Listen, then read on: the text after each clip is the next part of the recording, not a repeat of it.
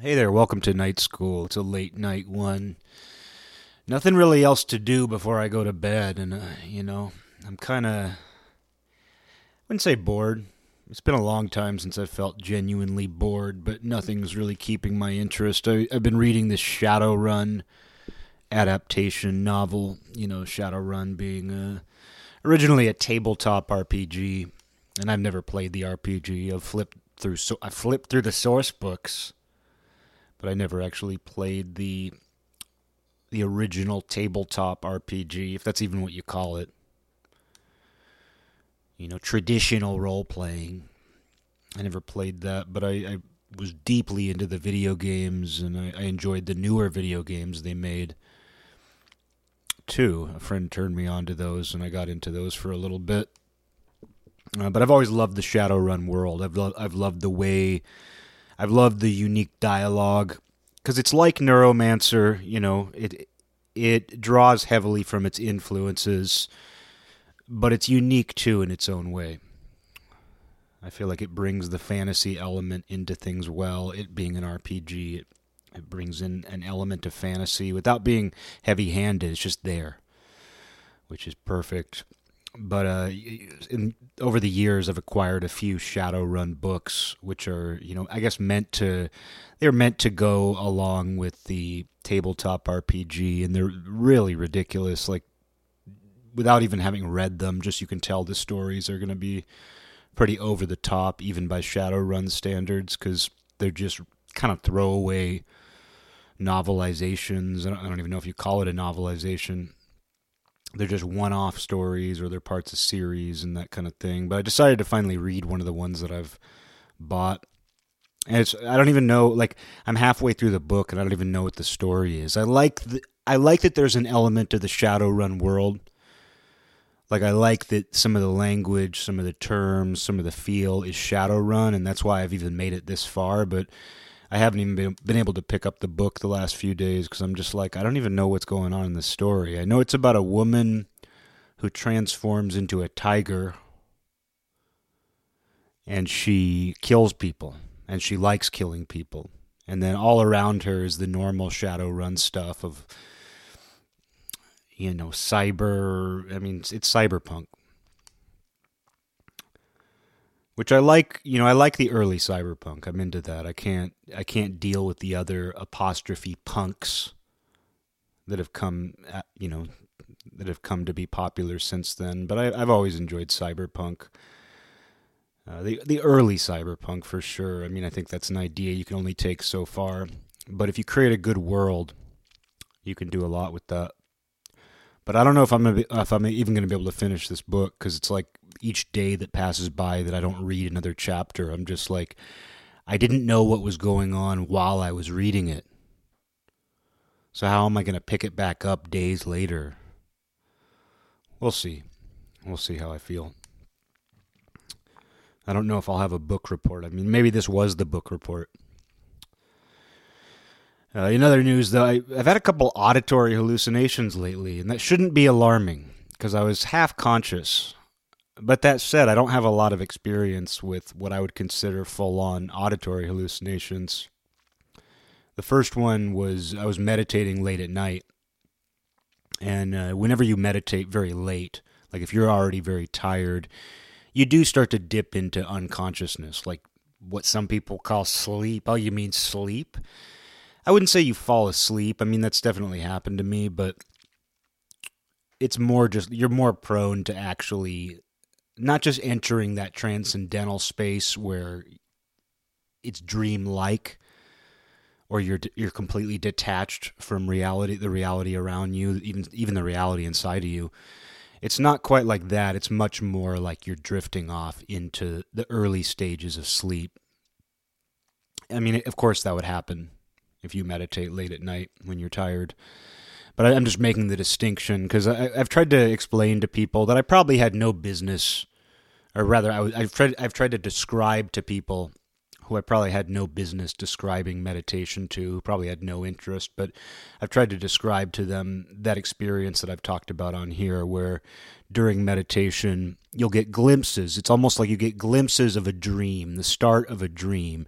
You'll see visuals, not even a full scene. You'll just see like a person doing something briefly. A phrase will come to you. You'll have what I would consider just glimpses of something dreamlike. Something from your unconscious, I guess it would be one way of looking at it. I don't know what it is. I've heard other people refer to it as going to the movies. I've heard other people call it the light show. And sometimes it is an actual light show. Like I've actually I saw when I was going through a month of very deep practice, meditating for, at least an hour every morning right when I woke up. There was a time where I saw this like curl of light. And I always have my eyes closed, but I saw this curl of light, and it was almost like it winked at me, and I was just like, "Whoa," because that's different. Because it was distinctly different from the normal sort of like light patterns you see on your eyelids, which if you meditate heavily, those can become a whole thing unto themselves. Like even as a little kid, when you close your eyes and there's like say light patterns. They kind of get through, I don't know how it works, but they get through your eyelids, and so you'll kind of see things. Or if you like press your palms up against your eyes when your eyes are closed, you'll kind of start to see things. This is different than that, Sometimes you'll actually see a very luminescent light just suddenly appear. And for me, it's really, I think this only happened this explicitly once, where it was just like this little curl. It was almost like a half circle, or it was almost like the shape of a crescent moon with little spikes of light coming off of it, kind of a bluish white, and it just kind of curled and then like winked itself out of existence. And I was like, holy, that's a first. While I have had little visual things in meditation, while I've gone into that sort of, I've had glimpses of those dreamlike sequences and things like that, I'd never just seen something that simple, like just a little curl of light. But I've never had like an actual auditory hallucination. But the other night I was drifting into half consciousness because I was very tired. And I suddenly heard an alarm go off, and it was like no alarm I had ever heard, and it wasn't loud, but my initial thought was, because I just bought a new carbon monoxide detector, and my first thought was like that, it came from the direction of the detector of the alarm, so I was like, that must have been the new carbon monoxide detector, but it wasn't loud enough. Like I know how those things sound, I know how, a fire alarm sounds, I know how, a carbon monoxide detector sounds, but it was like a weird single alarm sound. Like it wasn't like a constant beeping, because those things too, when they go off, they beep again and again. I don't need to explain to you how an alarm works, but this was just one single sound that did not repeat, but it sounded like it was in the room with me. It sounded like an alarm of some sort. But it was such a unique sound. It was pretty incredible because it was such a unique sound. And I even checked the alarm. I even looked around. I investigated because it didn't seem like it was purely internal. Like it felt very external. But I knew that I was in a state of half consciousness. Not even that transcendental state where you get glimpses of things or you'll hear phrases. Phrases will come to you during meditation, because that's in that, when I say that transcendental state, it's almost like things are being given to you, and you don't have to do anything with them. That's what teachers will tell you. Don't do anything with it. Don't get attached to those things that are coming to you.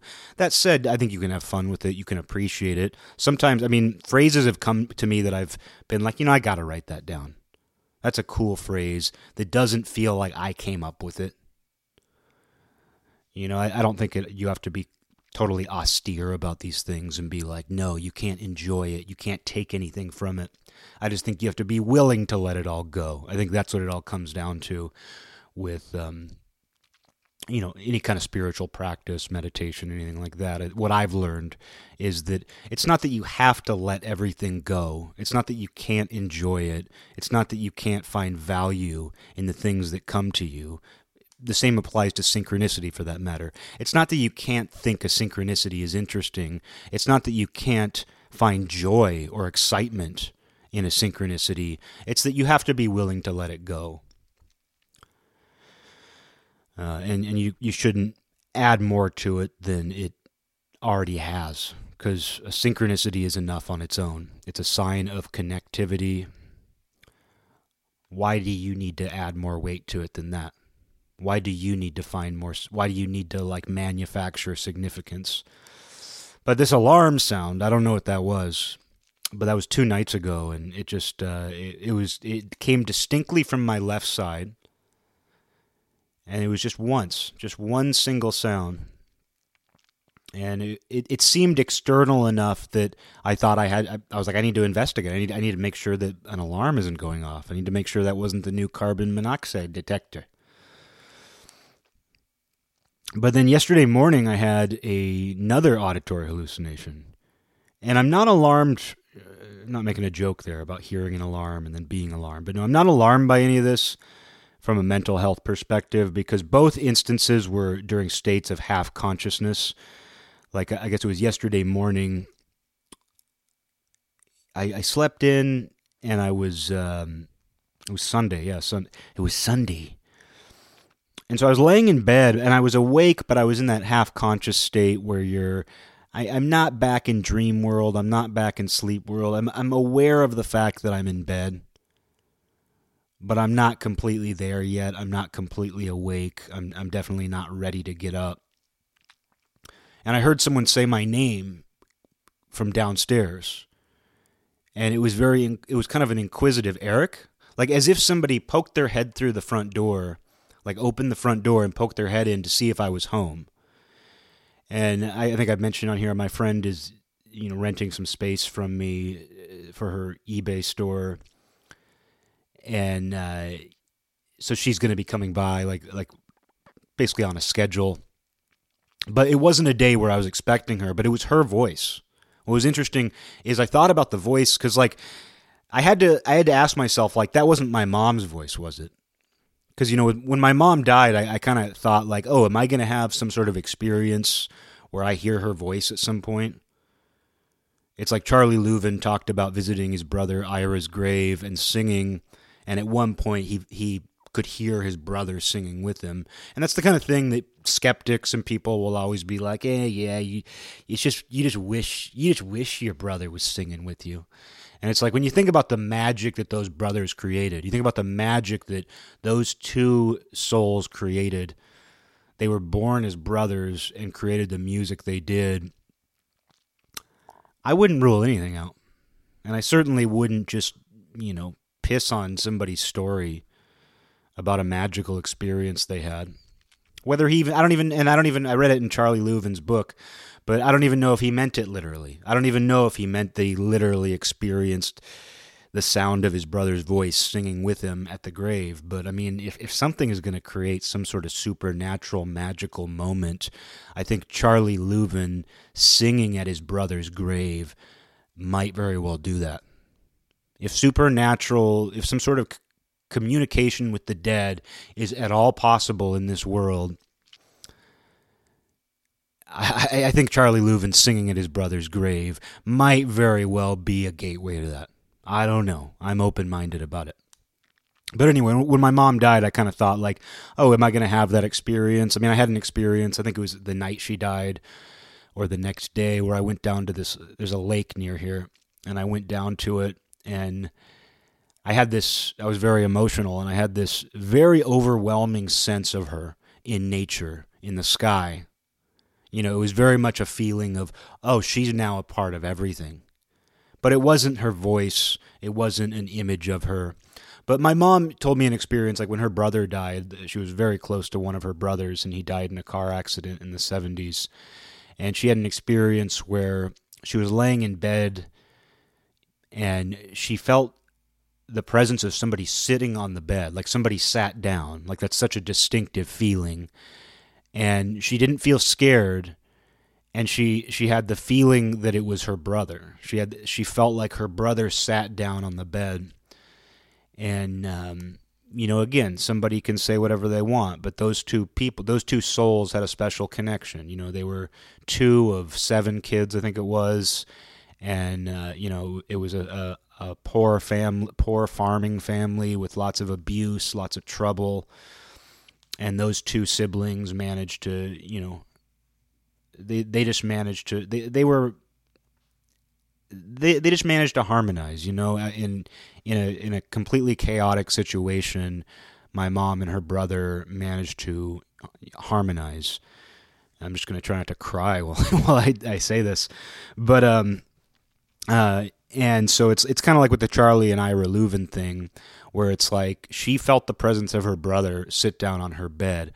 I don't think about this stuff a lot. Like while I am very much interested in, the human spirit, the human soul, those are placeholder words for something that I don't have the true word for, because there is no true word. But I have no shame, I have no reservation in calling them spirits or souls, because I have a sense for my own spirit and soul, and I have a sense for other people's spirits and souls. And I think in many cases we are born and are given opportunities to come together with certain souls, and that's where recently I've mentioned like how it doesn't feel like my closest friendships were a choice ever. I don't ever remember thinking like sure, I guess I'll be this person's friend. Or I really want to be this person's friend. I really wish that they'd be my friend. Oh, now they're my friend. I don't ever remember like wishing for them to be my friends. I don't ever remember wanting for them to be my friends. I don't ever remember deciding for them to be my friends. But it just seemed like it was inevitable. It seemed like it was fated. And I think that's true for your siblings, for your family. I honestly think it's true for everybody you come into contact with. But the fact that you become closer to certain people, or even if it's a temporary arrangement, just the fact that, it could be something as simple as like you work at a place and going into an office, you have the potential to be friends with anybody there. You don't know who they are. They don't know who you are. But you naturally start to notice that you gravitate towards certain people. And sometimes there's a reason, like, they make jokes I like, they're kind of into things, or they see this place for the way that it really is, or they're positive, But sometimes you just it's the same sort of process where it's like, even though you're just all at work getting by and you like to go home at the end of the day, you gravitate towards certain people. So I don't know. I don't really have a way to like tie all this together. I'm just saying that it seems like there is something to certain souls being put together on this earth during a given lifetime. So given my strong connection to my mom, I have wondered if I would hear her or anything, but just I didn't hear her. That was what I was getting at. I heard this voice downstairs yesterday morning. I was half conscious in bed, and I heard somebody say, "Eric?" And I had to think that I was like, this isn't a mom hallucination. This isn't my deceased mom talking to me. I had to ask myself that. But no, it sounded like my friend Anna's voice, which alarmed me because I was like, oh, did she think that today was the day that she was supposed to come over? And so I went downstairs and I looked out on the front porch and there was a package waiting for me, which I don't expect on Sundays. And it was an important package that I didn't think was going to come very soon. So if I hadn't heard this voice, I wouldn't have known that package was there all day. And it was not very well hidden, and it was a package I would not want to have stolen, more than any others. So more than even the average package.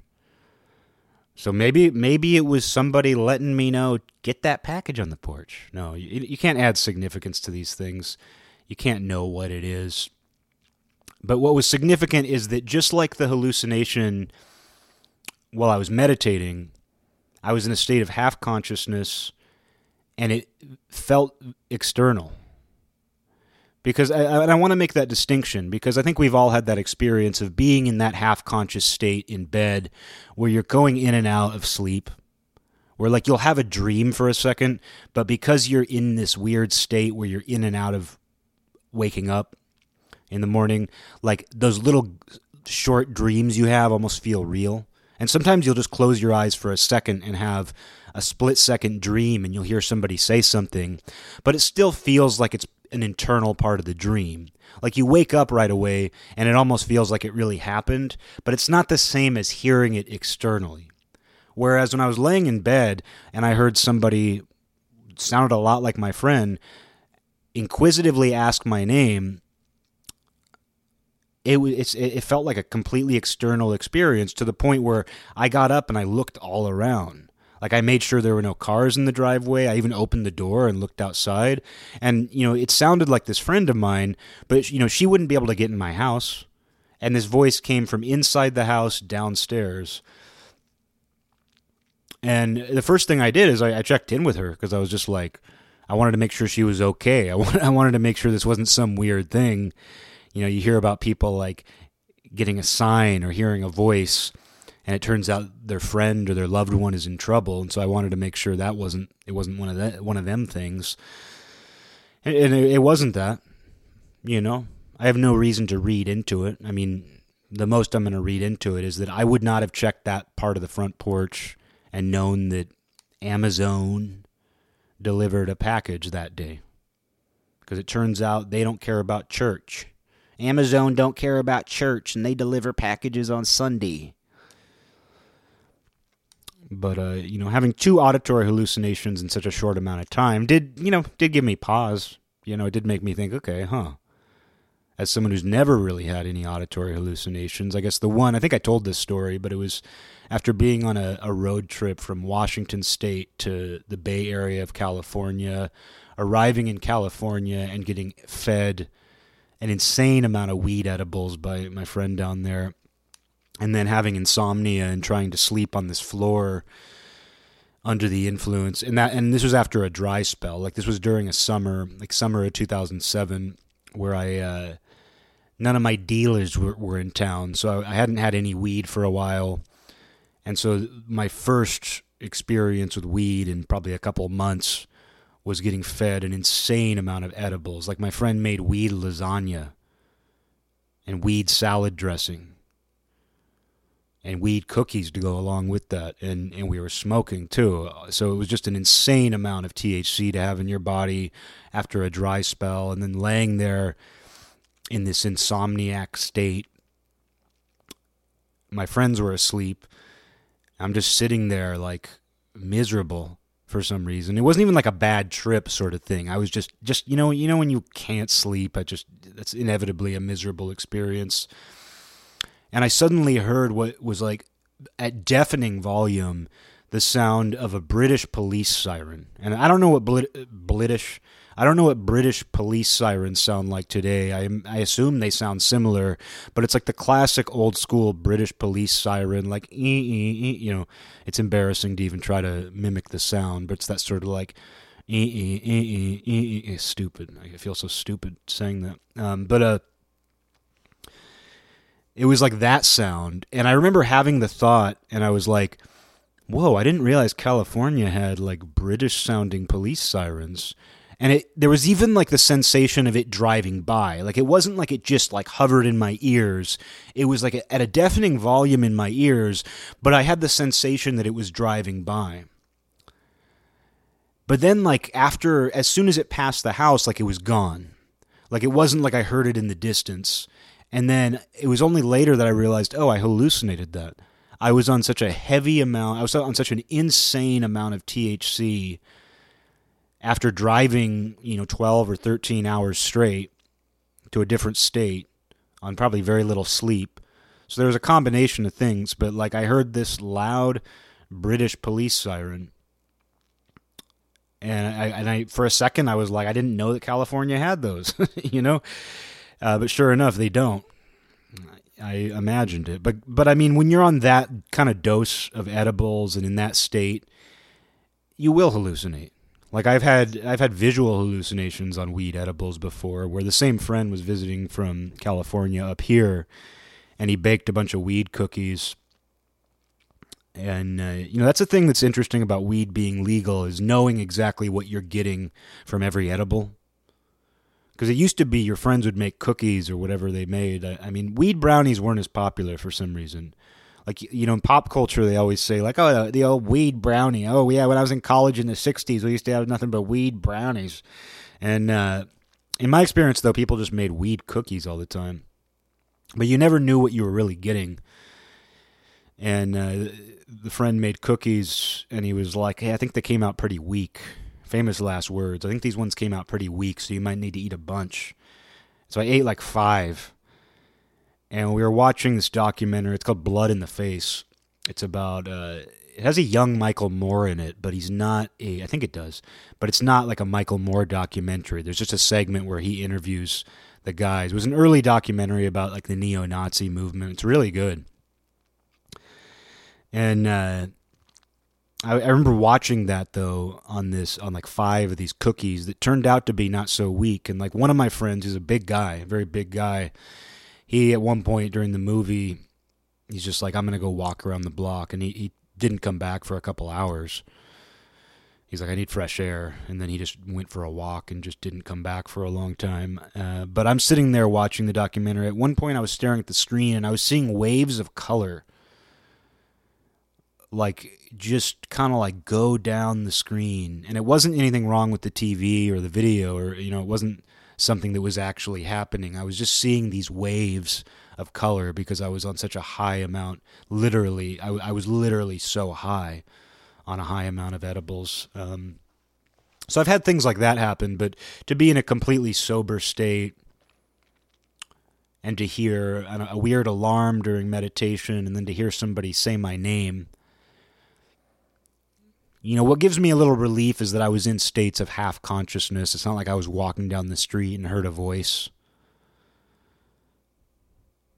Like when I cut in line in front of the lady, actually I didn't cut, but when that lady tried to cut in line in front of me at the grocery store, in the yogurt episode I talk about that, and I was like, no, I'm just going to go right in front of her. It turns out I heard a voice out loud say, don't let her do that. Get your rightful place in line. Turns out I'm having tons of auditory hallucinations that are telling me what to do, but unlike the classic demonic auditory hallucinations that tell you to kill, the Son of Sam hallucinations, these ones just tell me to do normal things. It's like the bicameral mind, if you're familiar with that concept, which was an old, psychological idea.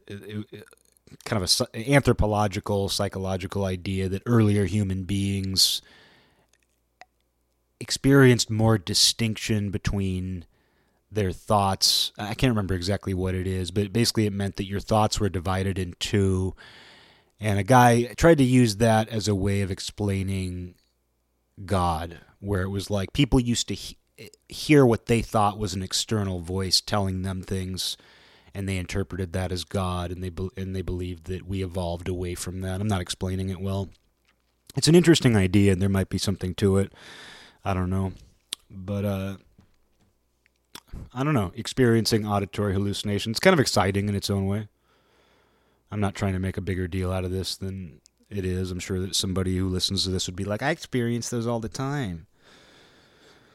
It's always a competition with these phantoms. There's always a phantom out there who's like, you experienced 2 auditory hallucinations? Well, I had a complete mental breakdown and heard auditory hallucinations constantly for 2 years.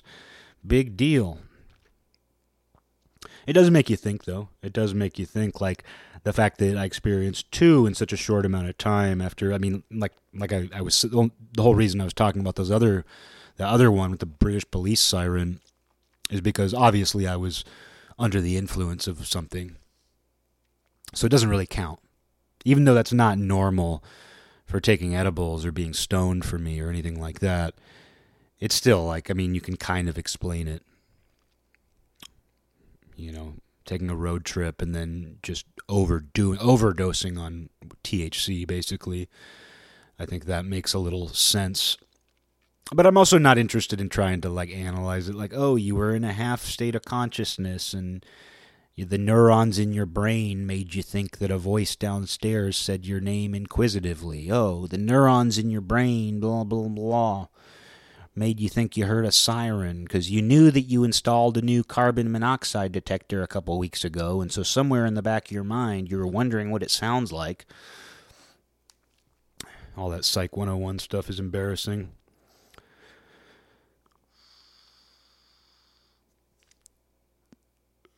Still hitting this vape that my friend let me borrow. I'm starting to think she didn't let me borrow it, and it's mine now because I think I'm going to deplete it. I've been hitting it way too much. I don't think I'm going to get addicted, though. No, you know what it is? It's the vape. It's the Peach Ice Puff Flow vape that is causing me to have auditory hallucinations. That explains it. This all happened this really did all happen as soon as I got the vape. And it's a tobacco vape. It's a nicotine vape. It's not even a weed vape. This all started happening when I got the Peach Ice Puff Flow. That'd be the new craze that hits the news. Is like Peach Ice Puff Flow nicotine vaporizers are causing people to hallucinate. With all the vape hysteria. Vape hysteria. All we need now is auditory hallucinations to go along with that. But there's something kind of exciting about that. There is. I mean, I think we all like, at least me, like I like things to feel that way. I like things to be somewhat supernatural. I mean, I don't like talking about my dreams on here, as you know. I'm a dream censor. Like when people start talking about their dreams, unless it's a truly interesting dream, or unless I was in it, because I always want to know about that. But unless it's a truly interesting dream, I'm always like, shut up. Just shut up. Talking about your dreams is, I don't know. I haven't gotten there yet. I probably will eventually. Like I've said before, it'll probably be like 5 years from now. I'll do nothing but dream analysis on here. But right now, it's like talking about your dreams. It's like hearing somebody talk about brushing their teeth or, it's not that interesting to me. But I will say, I don't know if anybody else has had this experience, but like where you can still see a dream that you were having after you wake up. I had a dream once where it involved like a train station, like an old-timey train station, but it was really small. It was like the size of a small lobby. And and like even worse than talking about your dreams is like doing it inaccurately. Like it's one thing to tell somebody about your dreams, but it's even worse if you don't even remember what the dream was. Like you're trying to remember the dream as you explain it to somebody. That's torture. They should do that at Abu Ghraib to those terrorists, because that'll get them to confess real quick. Just start telling them what you remember about your dream as you go.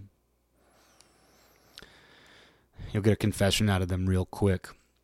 But anyway, being in this weird train station, it was very dark, and my nightmares never involve somebody like attacking me. They're always like the presence of a person. It's always somebody just looking at me. Like I had a girlfriend who, because I have these night terrors sometimes where I make whimpers. It's really pathetic. It's really kind of embarrassing, but I'm also kind of proud of it in a weird way. But girlfriends have had to like shake me awake. They're like, you're whimpering. Sometimes I'll scream. It's all very high pitched. But one time my girlfriend had to she woke me up because I was having a nightmare, and the next morning she told me, "You said a horse was looking at you," and I immediately got chills down my spine because I knew exactly what that meant. Like even though I didn't remember it, I couldn't remember the dream of a horse looking at me. I can imagine exactly what it was about that in my dream that would terrify me. Because it almost always involves someone or something looking at me.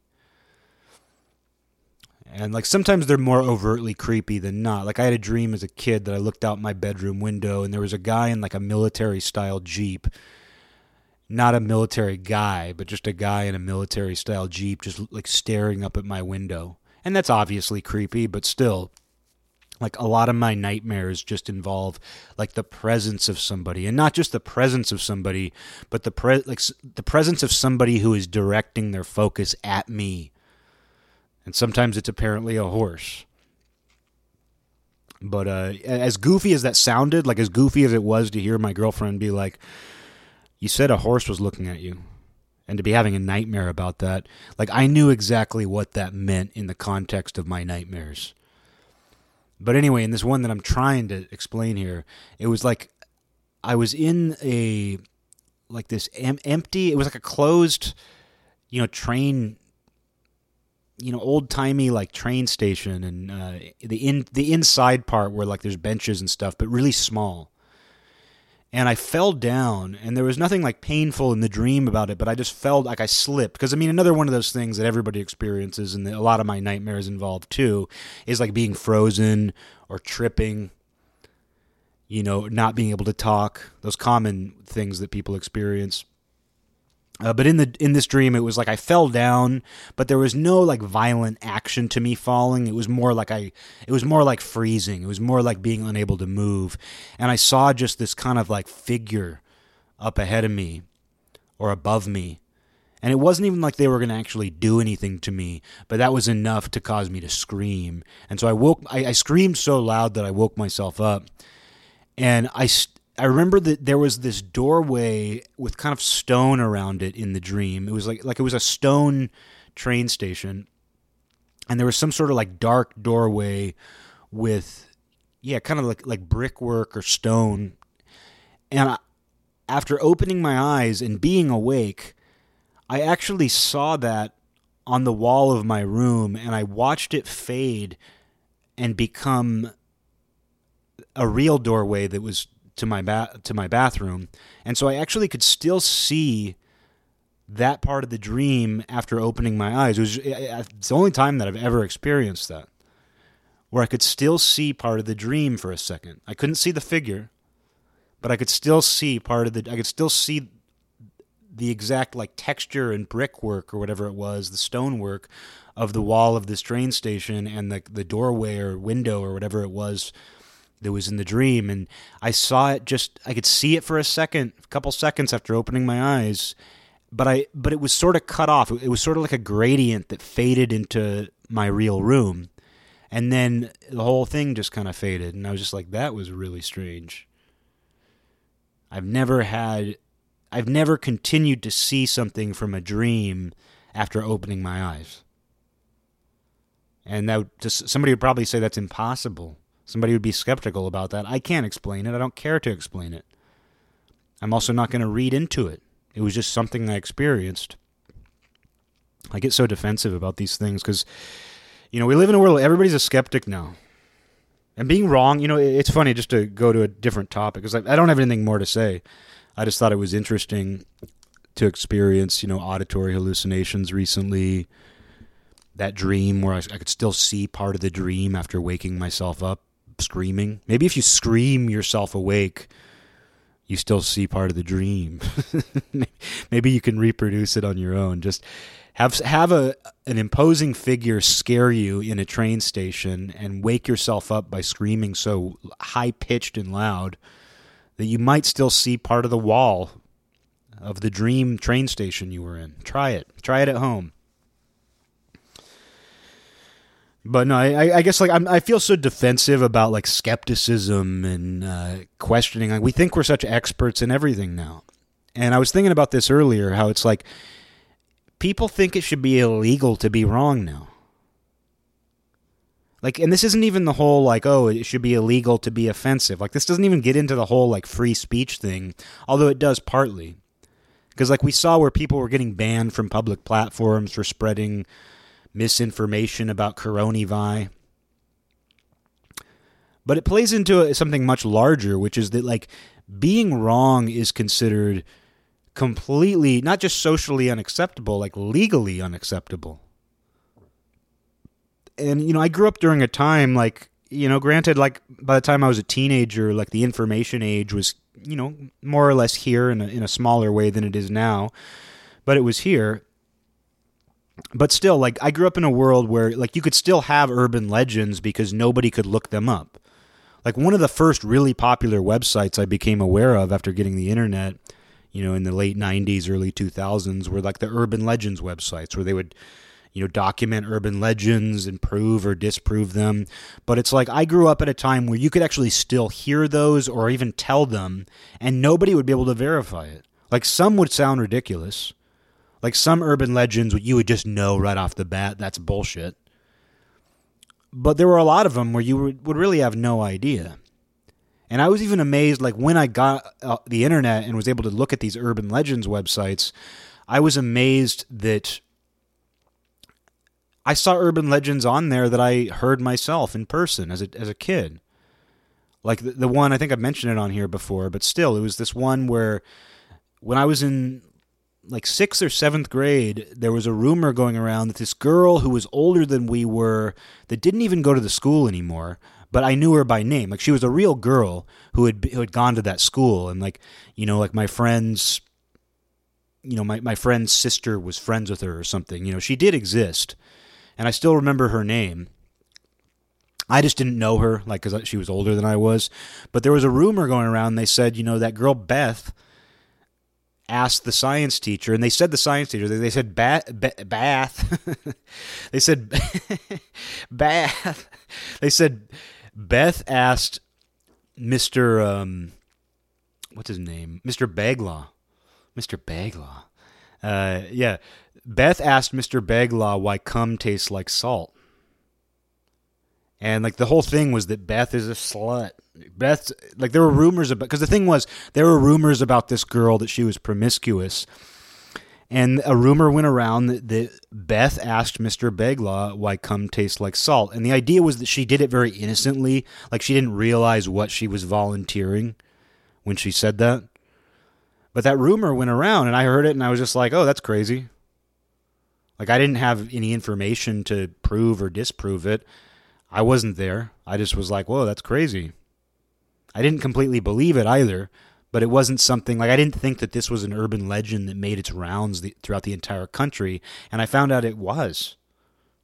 I found out that was a story people told, insert local girl's name here, which is a nasty thing to say about a girl, obviously, but still, like I found out that was a story that was told nationally, and I'm so fascinated by how urban legends could travel, in the same way that I'm fascinated by how slang could travel.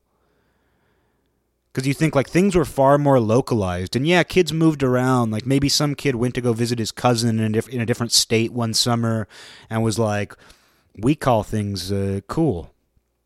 And someone was like, yeah, that's cool. And pop culture plays a role and all that, but still, urban legends in particular were always fascinating to me because it's like the cum tastes like salt girl is one that made its rounds, it turns out, throughout the entire country, and it came to my school too.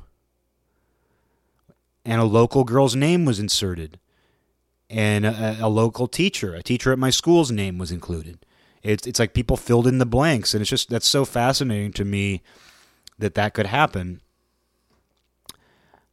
But now you think like telling an urban legend makes you a criminal.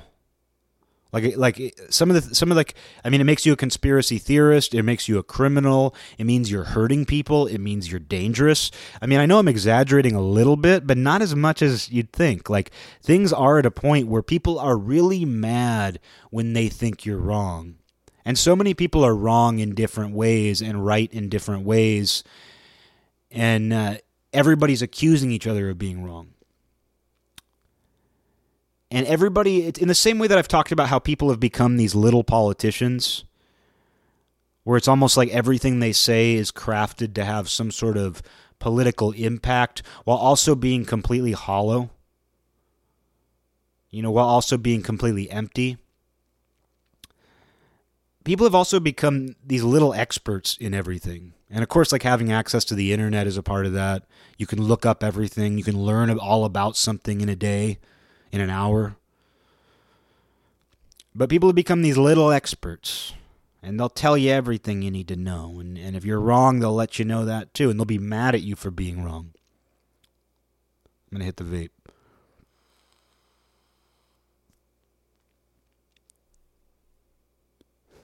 I just announced, the only reason I'm announcing that is just because if you hear silence, you might think the recording stopped. You know, you might think something's wrong. Something's wrong. You might think I'm hearing another auditory hallucination and suddenly went silent. I heard the alarm and somebody say my name at the same time. My auditory hallucinations are becoming combined. That would suck if I just heard those two auditory hallucinations forever. I'm waiting for the third one because I do believe in the rule of thirds. I do believe things come in threes.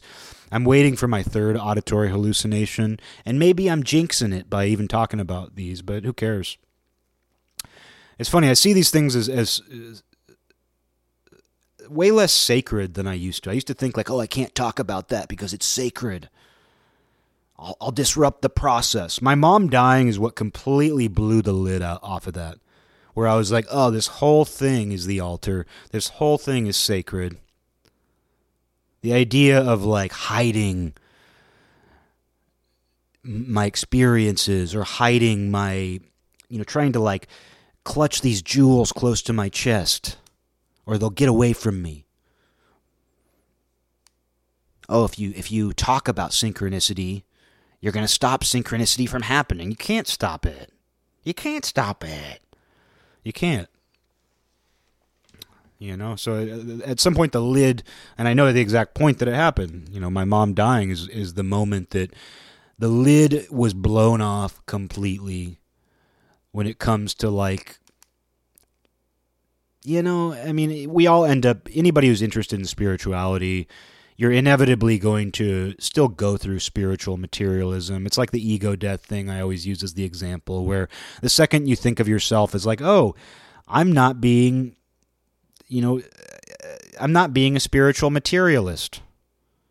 I'm not attaching myself to my spiritual experiences. The second you say that is like, that itself is attaching yourself to that. And that itself is attaching yourself to the spiritual experience to say that you're not doing it and to celebrate that. But anyway, just with the wrong thing, I want to go back to that because I had more to say about that. The idea that like being wrong is considered borderline criminal now.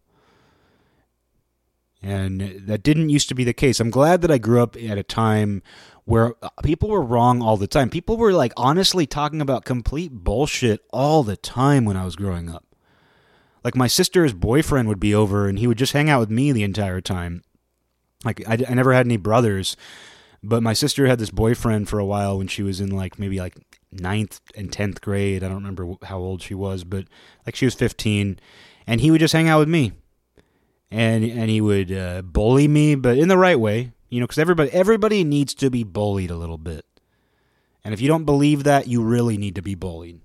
You really need to be bullied. But her boyfriend was just like this big. He was extremely immature, and but he would just spend all of his time with me, and we would just like wreak havoc.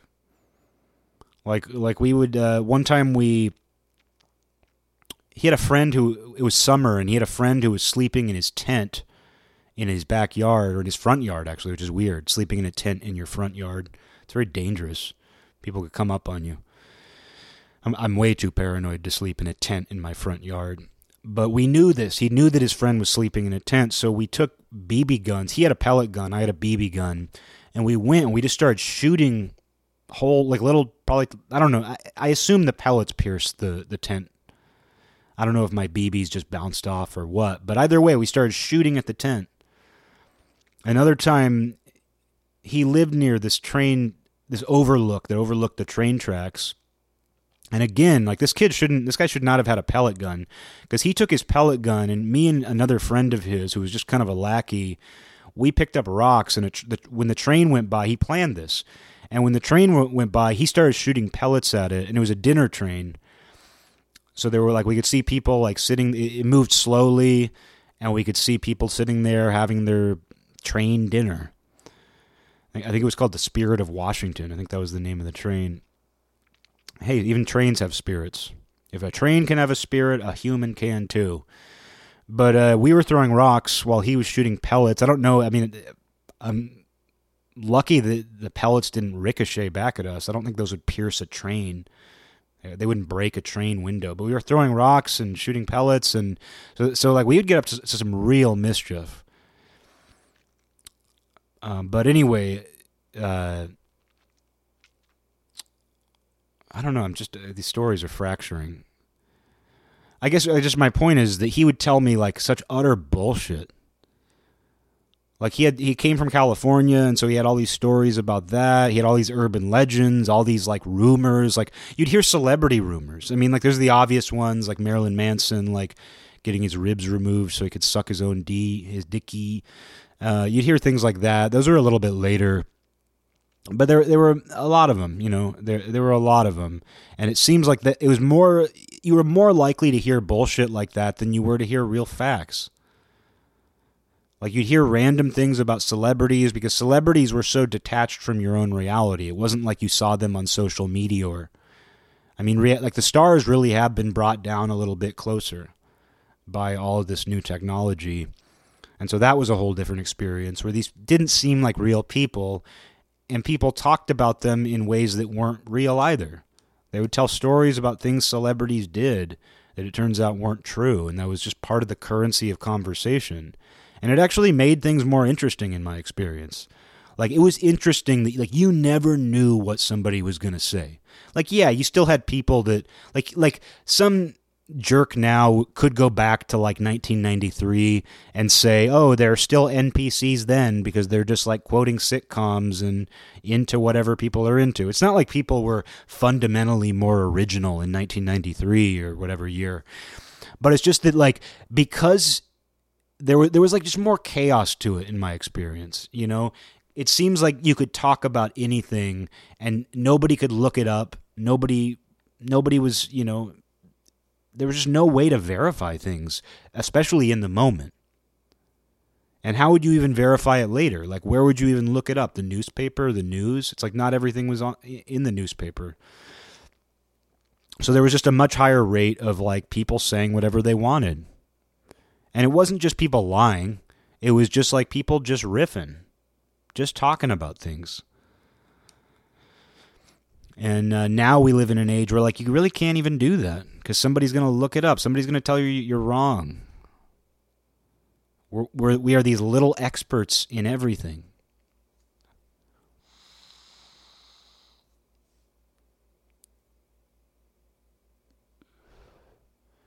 And I mean, I really think that is like a plague of our era, is this false expertise. And then you have like people putting other experts on a pedestal. Trust the experts.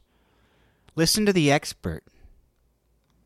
The expert of the moment. Listen to the expert of the moment. It's like, you know, then that expert falls from grace, and now we have a new expert for you to listen to. But that's okay. I mean, we human beings, we like to feel like there are some people who have expertise in certain things. And, of course, there are people who do. You know, doctors do have expertise in medicine. They're improvising. That's why it's called a practice. But I don't know if that's a joke or not. But, you know, everybody's improvising. But there are people who develop expertise in certain subjects. I mean, there are certain subjects that I do know a lot about. There are subjects I know nothing about. There are people I would call to ask them certain questions about certain things. There are certain people I listen to because they know what they're talking about on a given subject as much as a person can. But it does bother me that just the average person just, you know, even just like saying, trust the experts. No, you have to listen to my expert. Even that is a form of being a little expert, which is like the worst kind of little expert is the one whose expertise is in expertise. like you're an expert in experts. Like I'm an expert in who you should listen to, which really does seem like the logical conclusion of all that crap, man. It's just like, crap, man. It's the logical conclusion of all this like false expertise is just like, I'm an expert in experts. I'm an expert in expertise. What does that mean? Just trust me. But it does seem like people really want to punish you for being wrong. Socially punish you, anything. It's like talking about it. Meanwhile, there's also this like new emphasis in academia on like the lived experience, where it's like, you know, that's sort of what urban legends are. Like, even if you didn't experience it, it's like oral storytelling and all that. That's all urban legends were. It was oral storytelling. Oral storytelling. Oh, is this a storytelling? But it was fun. I mean, I really do have to emphasize that it was fun that people could just kind of go off about things. They could just tell you things, and you'd think about it. And you might never forget it. And then what's interesting, though, is like those sites that I'm talking about, and I'm not going to name them by name. I'm just going to say urban legend websites. Websites that prove, disprove, or can't quite conclude whether this urban legend is real. Those websites. There's one in particular that's very famous. But what's weird is that those started that way, and now they became political fact checkers, which tells you exactly... That's like a perfect illustration of what I'm talking about. Where in the same way that people used to kind of just riff about urban legends and talk about random bullshit, and it didn't really matter if they were wrong or not. And like you could tell them, like if you found out they were wrong, they'd just be like, okay. You know, it wouldn't be a big deal to them. It wasn't like something they would dig their heels in on. Like if you were like, oh, it turns out, hey, by the way, you know, last week you told me Marilyn Monsoon took his floating ribs out to suck his own dickie. Last week you told me that, and I found out today it wasn't true. They'd be like, okay, somebody else told me it, and that'd be it.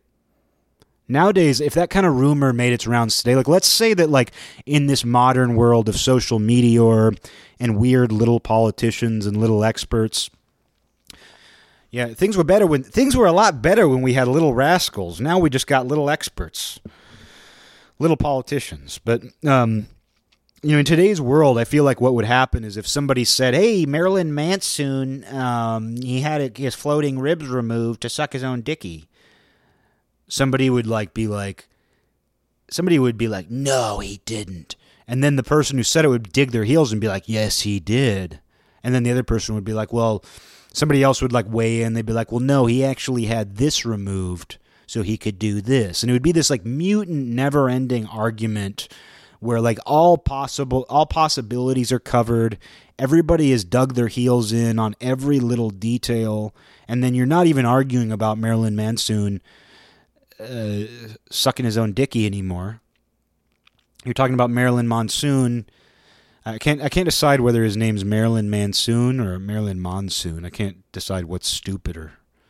But you'd end up arguing not even about whether he can suck his own dickie. You'd end up arguing about the exact like bone he had removed, and nobody would end up being right, but everybody would be equally convicted. They would have equal conviction in what they were saying. That's the world we're in now. Whereas like in 1996 or whenever that rumor started, it was just like, Marilyn Manson had his rib removed so he could suck his own dickie. Read all about it. And then somebody else says, oh no, it turns out it's not true. And the person goes, oh, okay. And that'd be it. But now it's just like, let's fight over it forever. Let's fight over whether Marilyn Manson can suck his own dickie. That's the world we're in today. And Snopes. I didn't want to say the name. Now you know what extremely popular urban legend website I'm talking about. But I do think that when that site transformed from like just a goofy pop culture urban legend sort of site into like a political fact checker, you knew something was playing out socially to go along with that. Like you knew that people themselves were becoming these little experts who were no longer interested in urban legends because urban legends haven't existed for 20 years. Urban legends were killed by the internet. Urban legends were killed by the internet. So, of course, that site isn't going to have anything new to publish, and they're now going to have to just talk about, conspiracy theories and political opinions, things Trumpsfeld said. And that's just a perfect illustration of how that's played out socially, where it's like we're really serious about whether what you say about a given subject is right or wrong. Personally, I like to be right most of the time. There are times where I don't. But I like to be right about the things I care about. And when I'm wrong, I guess I like it to be interesting because it changes my view. It makes the world more interesting to be wrong because it's not what I thought. If something happened that wasn't what I thought it was. And I'm not invested in one outcome or the other. But, it's not like I'm saying, I sure wish I could go around spreading misinformation. But you see those sorts of words where it's like, I saw a newspaper article. I don't know if you could even call them newspapers, but I saw a news article in a mainstream publication, a very popular, one of the biggest news sites. It's not newspapers, they're news sites now. But I saw where they were talking about like shutting down certain platforms because those platforms can be used to spread misinformation. And it's such a weird hysteria around misinformation. Because, we want people to have the right information about important things that concern life and death. Like, even though there is a ton of bullshit that goes along with coronavirus, I understand wanting people to have accurate information about that. I understand that. But it's weird that idea has been multiplied and magnified and what's another M word that ends in "fied"? I can't think of one. But it's interesting that idea has been magnified and multiplied toward everything now, to where it's like just the simple idea of misinformation of any kind needs to be flagged, needs to be removed. You need to be punished. And it's not a good trend. Because the truth is, information changes. Reality does shift. Our interpretation of reality shifts and changes. Things are moving. As much as there is consistency, as much as there is order, there's a whole lot of chaos and there's a lot of things moving.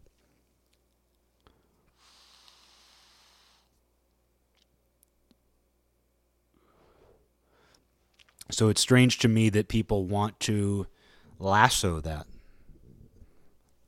They want to have total control. And I don't even think they know what they're doing. I think some of them know what they're doing. I think there are some people who know the power of that. But when you think about the little experts, I don't think the little experts of our world today, I don't think that they are consciously doing it because I don't think they consciously know it's just an exercise in raw power.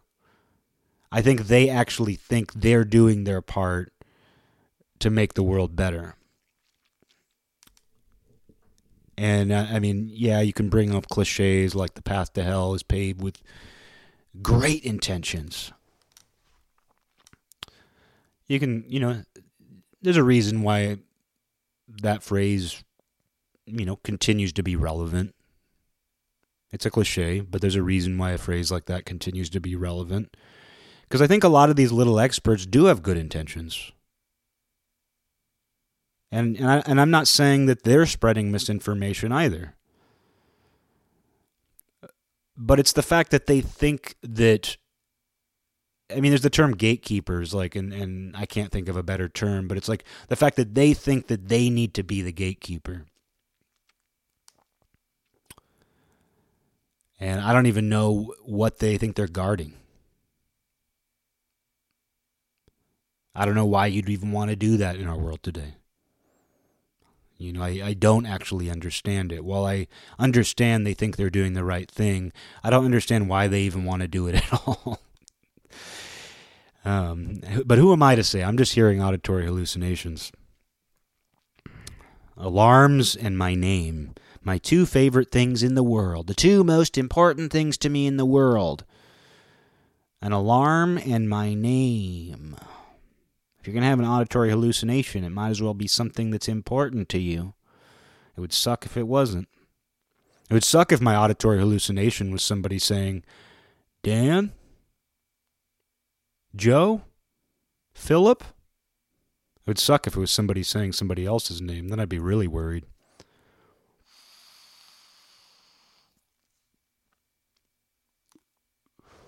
That's what we call holding the vape up close to the mic. Doing a little vaping close to the mic. I understand vaping jokes are tired. I'm not trying to make vaping jokes. Although I haven't heard them. Vapes have become way more ingrained in our society because people are making fewer ironic vape jokes.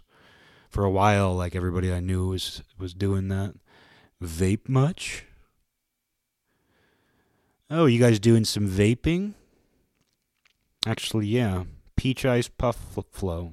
Got a Peach Ice Puff Flow, 5%. It's got 5% nicotine. Got 5% nicotine. Extra, read all about it. No, we're in a weird time. We're in an extremely weird time. And not for all the obvious reasons either.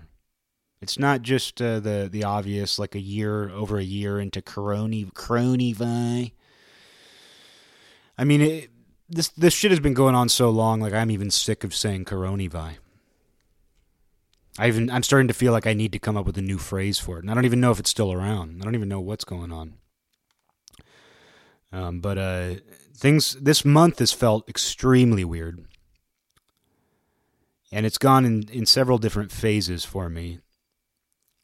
And I'm not going to get all Dear Diary about it, because not that much has actually happened, but just my sense of things. And then now, the last few days, current events, but shootings are going on apparently, and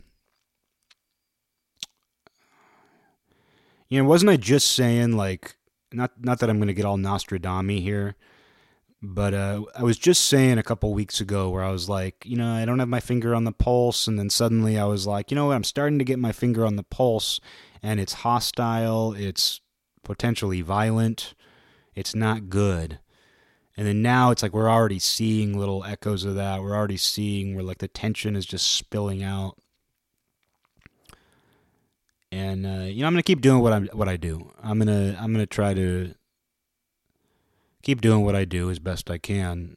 I don't want to do anything to contribute to the negative state of the world, but it's just I'm really concerned that we're going to enter a period of substantial hostility. And it's already been here. We've seen how the hostilities spilled out already, but I mean, I'm talking it's going to be physical. You're going to wish that your nightmares are just a horse staring at you. But maybe, for me, that's all it's going to be. For me, that's all I'm talking about. When I talk about things getting hostile, things getting violent, all I mean is that a horse is going to stare at me. A horse is going to watch me as I take a toke from the Peach Ice Puff Flow.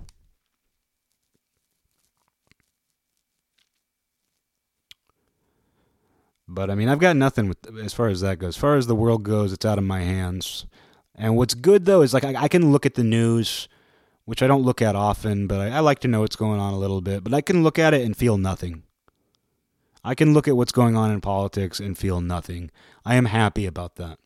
Even though I have opinions, even though I have leanings, even though I have thoughts, I feel very fortunate that I can look at things and just think, I don't feel anything about this. Not that I don't have empathy when something tragic happens, but that I can look at it and say, this doesn't need to change how I feel right now. I feel fortunate about that. I just wish I could spread more misinformation. I just wish urban legends were still around.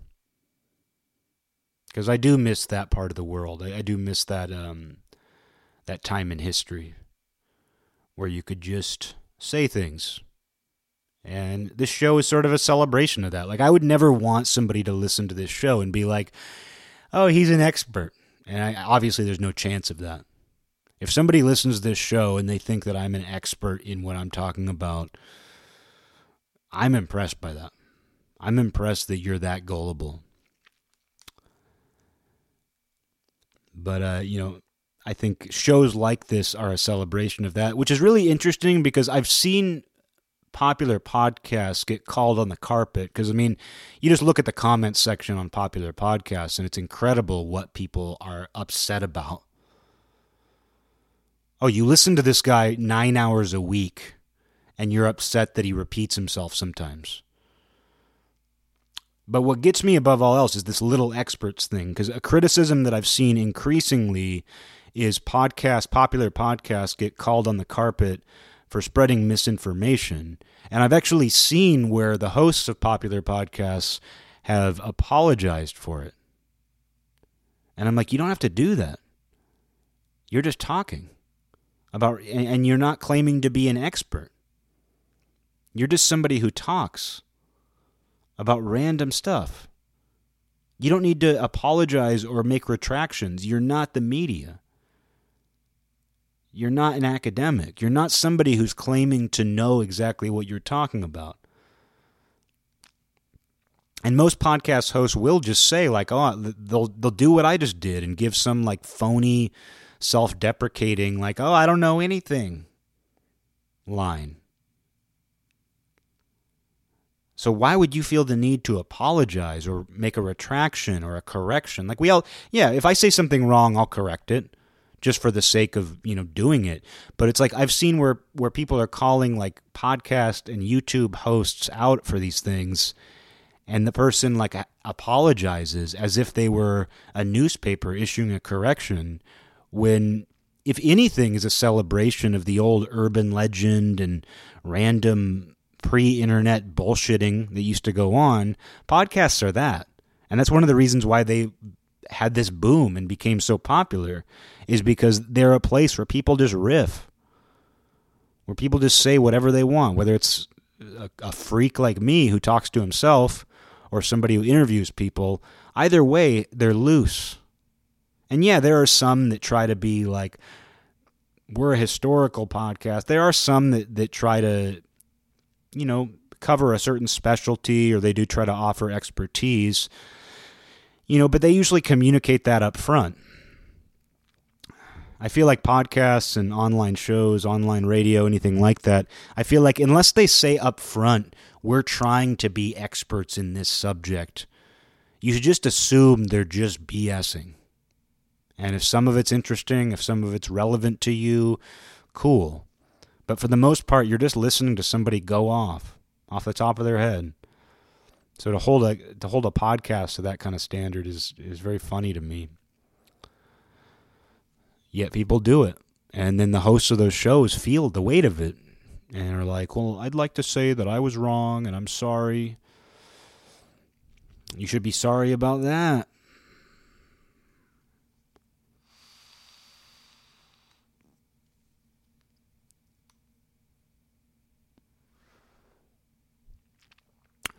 Last week, I did a podcast episode where I stated that I heard 2 auditory hallucinations. One was an alarm.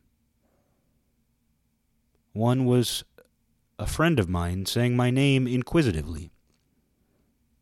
I'd just like to say that there is no science to back up the idea of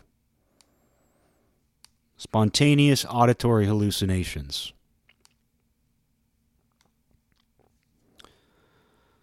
And that I was wrong. Auditory hallucinations are a very serious matter, and often a sign of some sort of psychological ailment. And they should be not talked about openly and loosely. They should certainly not be joked about. Do you want to live in that world? I mean, you do. But you can make that world something else too. You don't have to participate in that. You don't have to play that game. That's something that's important to remember. Don't play the same game the people... Let me put it this way. The people who you feel are steering the world in the wrong direction are people that you don't even want to play the game with. You don't want to play their game. And you don't have to. You can set an example yourself. Like sometimes you have to speak openly. I mean, sometimes you have to say something openly. You have to put your foot down. You have to argue a little bit maybe. But you can just be an example of the world that you want to live in. By supporting the things that uphold that. By not engaging with the things that don't. Because I saw a comment from someone just a couple days ago where they just said the discourse is over. And I had the same exact feeling recently. And so seeing somebody verbalize it that way, I was just like, yep, they said it. I no longer want to have a conversation with people about half of this stuff. And it's not that I'm having that conversation, but we're all privy to it. We're all seeing these conversations. And as much as I celebrate discussion and conversation, the utter nonsense, just this war between little experts, to me it's just a sign that the discourse is over. And not permanently, probably. No, of course not permanently. But I don't know what's going to come from that. But I think you're going to see fewer and fewer people who, actually want to engage that way. Engage each other that way. Because you're not engaging with each other. When you're coming from this place that you're a little expert in everything and everybody else has to be a little expert too, or they suck. They suck and they're dangerous.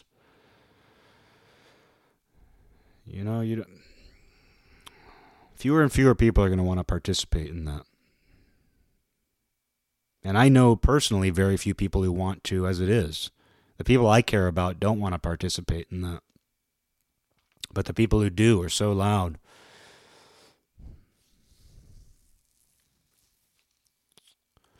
But yeah, there is a know-it-all syndrome, as much as I defend or at least justify the digital world.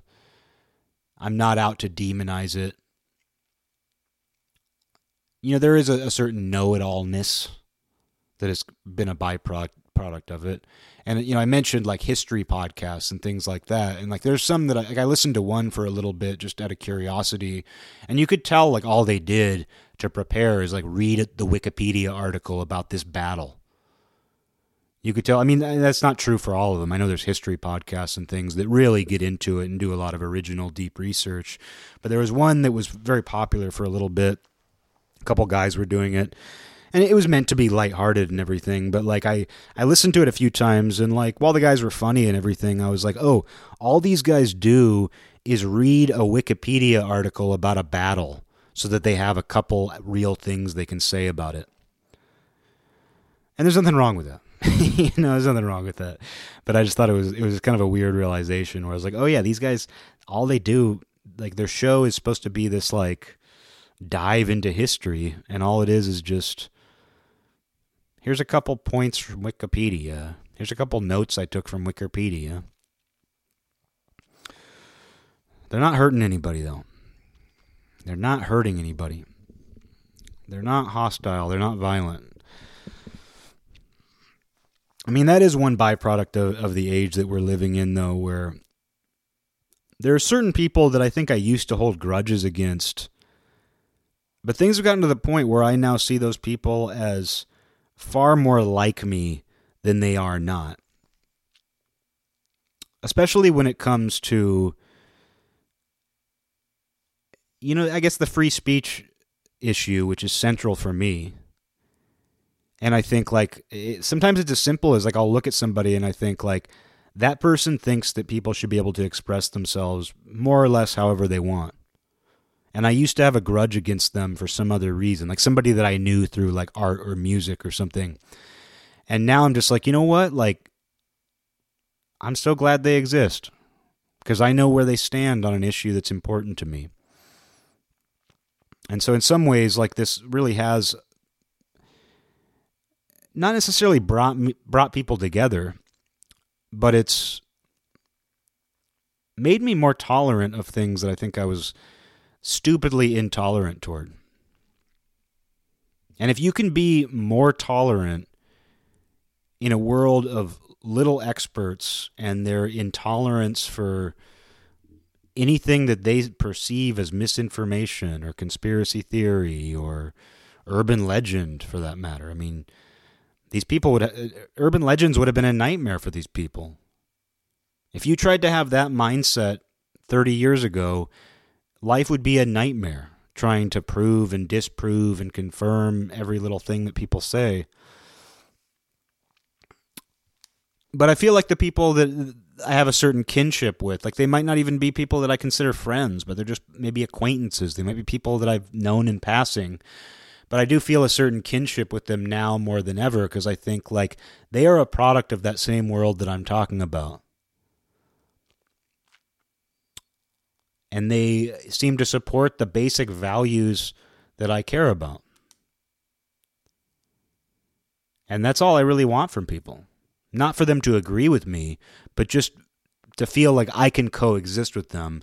Because the way things have developed, the way things have progressed, or regressed, really, the way they've degenerated, is it feels like you can't coexist with so many people these days. And I feel like I can coexist with most people.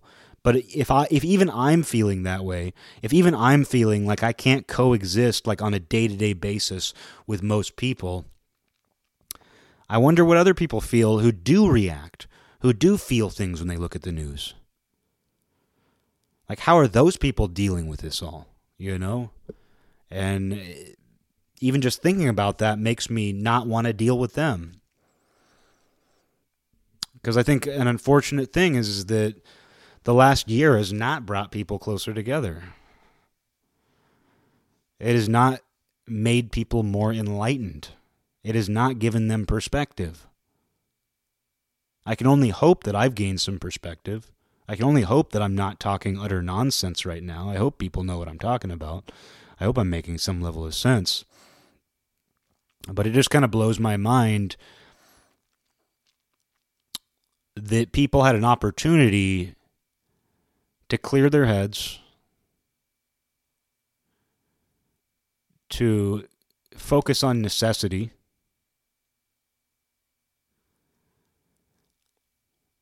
to focus on self-improvement.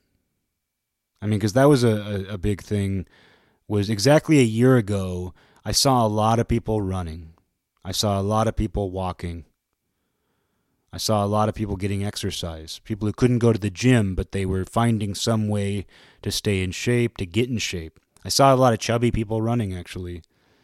And that's always cool. I know how good that must feel. Like, I can't even imagine, because I didn't start running until I was already in pretty good shape. Like, I used to be fat, but, like, I didn't start running until I was already in decent shape.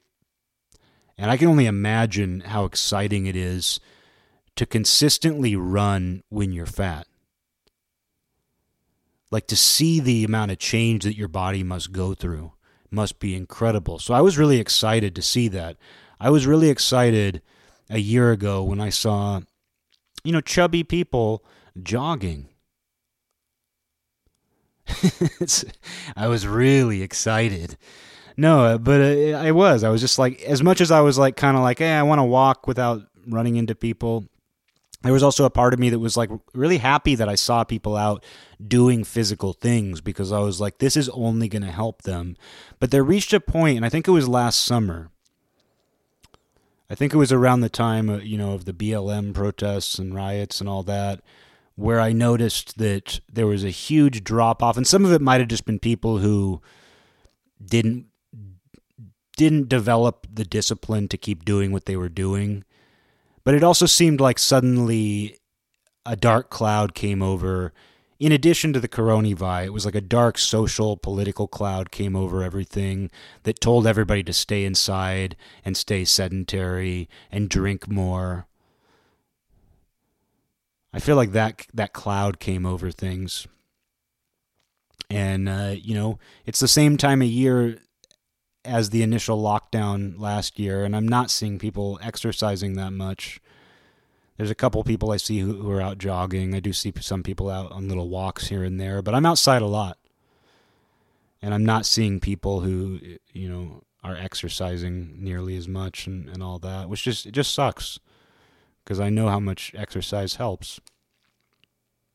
It's a little thing you can do to make yourself feel better, and nobody who does it ever says they regret doing it. Nobody who exercises ever says, oh yeah, I really regretted going for a run today. Oh, I really regretted lifting weights. I really regretted going for a long walk. Well, they might not have wanted to do it before they did it. You never hear from somebody who just did it saying, I wish I hadn't done that. I've literally never talked to a single person who runs or lifts weights or does anything physical who, as soon as they finish, says, sure wish I didn't do that. Yeah, if you injure yourself, if you do something stupid, that's a different story. But in terms of just getting the exercise, no matter how much you don't want to do it, you never hear somebody say afterwards, I wish I didn't do that. I wish I hadn't done that. You never hear that. And those are the things to pay attention to. Think about the things that people do where they never say they regret it. And they always seem to feel better for it and will tell you as much. I mean, if anything, when you're done exercising, you have to have restraint not to be like, get it, everybody. Get it. Here's a picture of me sweating. Go get it. You have to show restraint not to do that. But nobody turns around and says, oh, I wish I wouldn't have gotten sweaty. I wish I wouldn't have gone running.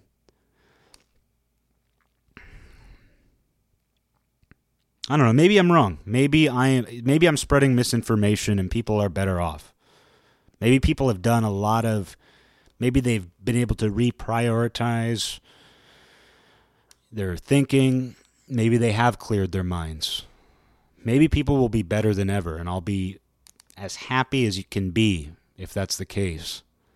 But I worry that it's not, and I see a lot of signs that it's not. But what do I know? I'm just a guy who gets auditory hallucinations and takes puffs off of this peach ice puff flow.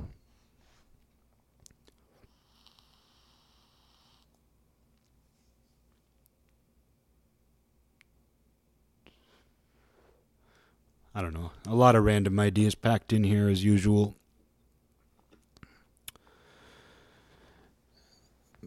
But it's on my mind. All this stuff is on my mind. And it feels good to get it out.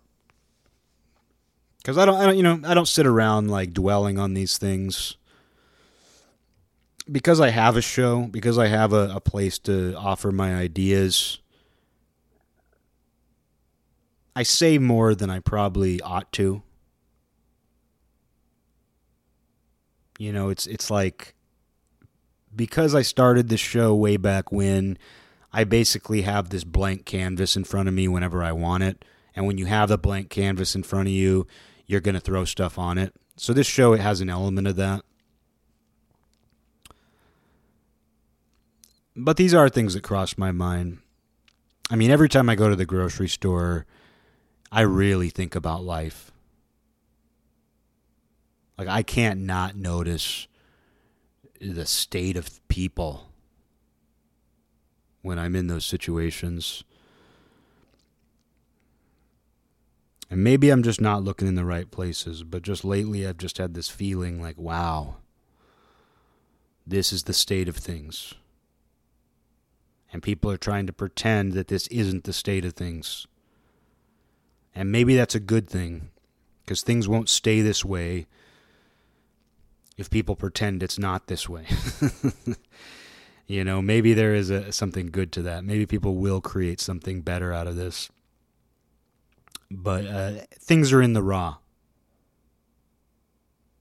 Things are in the raw, and remember that. Because there is a lot to work with right now.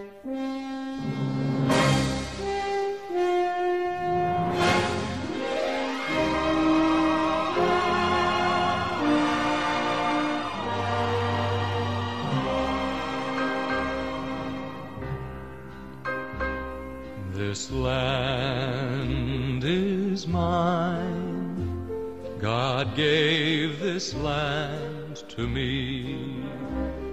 This brave, this golden land to me.